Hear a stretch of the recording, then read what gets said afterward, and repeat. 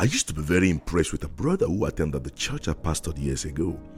He would come with his notes and very lovely Bible, and we spend the whole time writing almost every single word during the preaching of the word. As a preacher, his consistent commitment to this plenty writing was very impressive. Very, very impressive. But the problem was that this brother never took his note and Bible home with him. He forgot them. Yes, he always did. He always did, and I had to call him up most times to come back for them. The parents of Jesus once made such a mistake as well. Now, Luke chapter 2, verse 42 to 44, and I read from verse 42. And when he, Jesus Christ, was 12 years old, they went up to Jerusalem after the custom of the feast.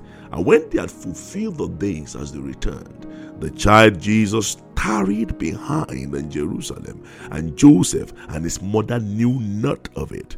But they, supposing him to have been in the company, went a day's journey, and they sought him among their kinsfolk and acquaintances. The feast in Jerusalem was a yearly program that attracted people from different parts of the region, cities, and even nations. It featured a lot of joyful celebration, and as always, lots of food to eat and wine to drink. Interestingly, the parents of Jesus returned in high spirit and traveled a whole day, not realizing that they had left Jesus behind.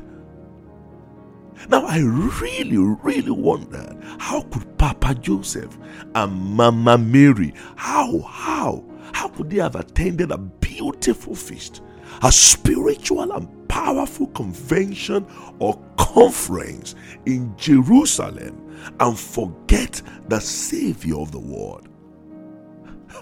Should any parent be careless with such a wonder child whose birth was announced by angels? A boy, a son who came by the overshadowing of the Holy Spirit. But just like the parents of Jesus, many times we attend great spiritual meetings where we encounter God and receive very clear instructions on how to go about certain areas of our lives. Some of us have received very clear word from the Lord concerning our marriages, concerning our jobs, some concerning their purpose in destiny. Others have received divine word that will have launched them into their prophetic purpose and destiny. But like my dear brother, we write, we weep, we cry, we shake, but unfortunately, we leave the living word of God. Will leave Jesus behind and proceed to do our own thing.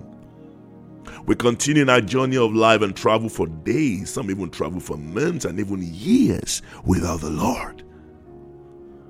We have left Jesus behind.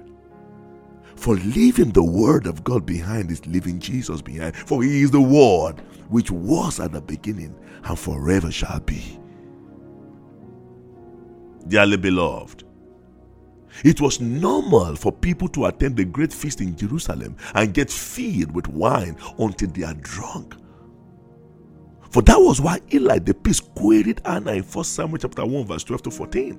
In those days, it was normal for people to attend the feast and seek for that which satisfied their flesh and their appetite. And after such pleasurable time of drinking and eating, many return home, forgetting the main thing that matters. They forget the real thing that brought them to the meeting in the first place. And like Jeshurun in Deuteronomy chapter 32 verse 15, after he ate and drank, he forgot the Lord is God. That's how people forget the Lord and leave him behind in their lives. Some Greek men attended the later edition of the feast at Jerusalem, but they resolved never to be carried away with the fanfare. They resolved not to be carried away with the drinking and eating. They were not even Jews, but they were resolute about seeing Jesus. And John chapter 12 verse 20 to 21 tells us that there were certain Greeks among them that came up to worship at the feast. The same came therefore to Philip, which was at Bethsaida of Galilee, and desired him, saying, Sir, we would see Jesus. We would see Jesus. They refused to see Peter, James, or John. They were very clear on their purpose of visit. They resisted the temptation of the food and the wine. They came to see and encounter the Lord of glory. They came to see the Savior of the world. They did not come to see music ministers. Neither were they there to see the decoration. They came to see one person. They came to see Jesus Christ. Wow. Is the Lord Jesus Christ your one and only desire? Now, I want to quickly point your attention to the costly assumption. In Luke chapter 2, verse 42 to 44, it reads thus, and when they found him, the parents of Jesus, talking about the parents of Jesus, when they found him not, they turned back again to Jerusalem, seeking him. And it came to pass that after 3 days, verse 46, they found him in the temple, sitting in the midst of the doctors, both hearing them and asking them questions. And all that heard him were astonished at his understanding and answers. Verse 48, and when they saw him, they were amazed. And his mother said unto him, Son, why hast thou thus dealt with us? Behold, thy father and I have sought thee sorrowing. Friends, it is a costly assumption to continue on a journey of life for many days without recognizing that the Lord Jesus Christ is not with you. The parents of Jesus had journeyed for 24 hours without knowing that the Savior was missing in their lives. The Son of God was missing in their lives, and they knew it not. They went ahead of him and they left him behind. 24 hours, my dear friend, without the Lord. 24 hours? Wow. Wow. Wow. Wow. Dearly beloved, maybe you should now really stop and do a self-check. Is the Lord with you? Is the Lord with you on that project? That lovely program you organized, did the Lord go with you? Against all odds, Moses cried out to God, if your presence will not go with me, I go not from hence. And the Lord assured him that his presence will go with him and he will give him rest. So rest comes with his presence. Yes, rest comes with his presence. Power and glory comes with his presence. Most times we only realize the absence of the Lord when things have gone really bad. When Samson realized that the Spirit of God had departed from him, it was too late. When Saul realized that God was not going to speak to him either by Turim or by Hunim or by Urim or Tunim or by the prophet, the enemies had closed in on him. He did not even know when the Spirit of God departed from him.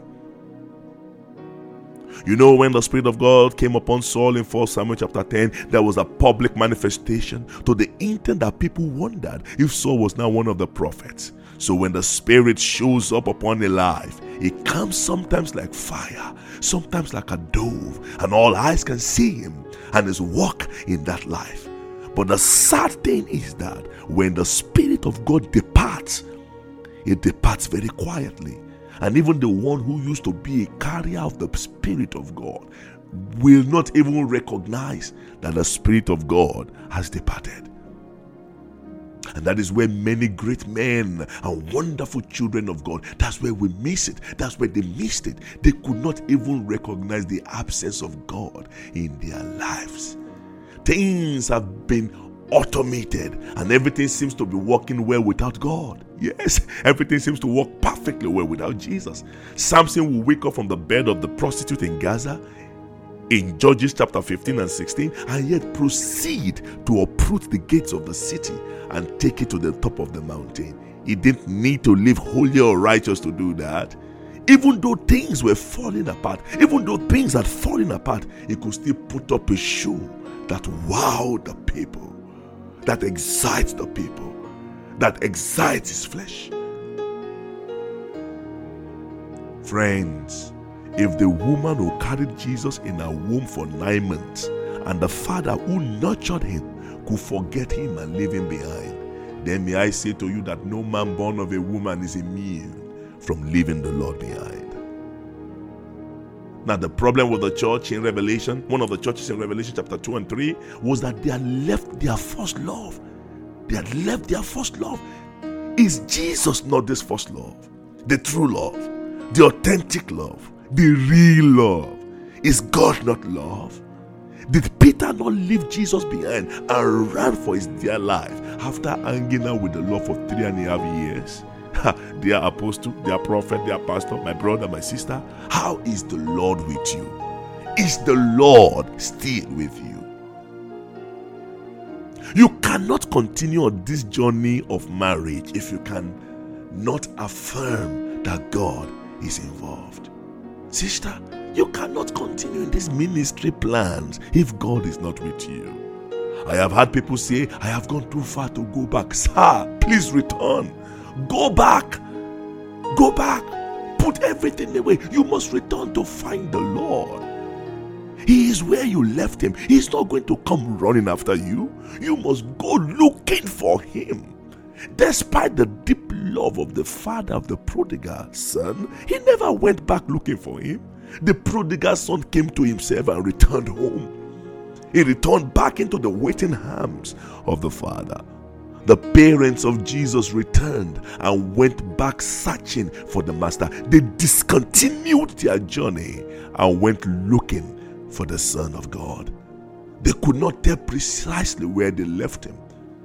And the most concerning part of the story for me, as I bring this to a close, is verse 46.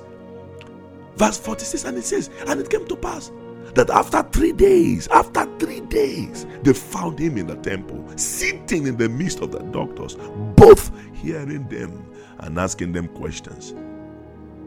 The Savior they left for one day, took them 3 days to locate him again. Jesus. Friends, although he had not left the same spot he was for 3 days, yet it took them 3 days to find him. It is costly. It is expensive to leave him for one day. Too expensive. Life without him for one day can be miserable. Is it not funny that the master did not leave the same spot, yet it took his own parents, his own father and mother 3 days to find him? He was sitting in the temple, yet it took his own parents 3 days to locate him. If his earthly parents, who knew him so well, could not find him in 3 days, dear friends, leaving him for one day may take some of us 20 years to find him again. We may hurry out on our journey in life without him and continue our journey of life without him. There are still a few who want to hear him. Even when you hurry away, there are still a people waiting. For Jesus sat with those few in the temple and asked them questions. He wants to ask you some questions, my dear friend. He wants to know how it is going with you. He wants to know how it is going with your. He wants to be involved with your relationship. He wants to know what the problem is with your ministry. He wants to know which area of your life needs that urgent attention. When Jesus stood still for the blind man, he questioned him, "What do you want me to do for you?" Friends, it is time to return. It is time to return. You have missed his questions concerning the way you are handling your relationship. You have missed his questions concerning the anointing upon your life. Maybe you have missed his questions concerning the way you have handled the matters of your life. But today, you still have that one opportunity to return and meet him where you left him. I beseech you, therefore, brethren, return. Peradventure, you have left him behind in that project, in that relationship, in that ministry. It's possible you are doing fantastic and glorious things in ministry, but you know within you that Jesus is not involved. You have left him behind. It seems as if he's among somewhere. He's somewhere in the audience, somewhere around, but you can't place your hand on him. He wants to question you. He wants to query you. He wants to put things in order.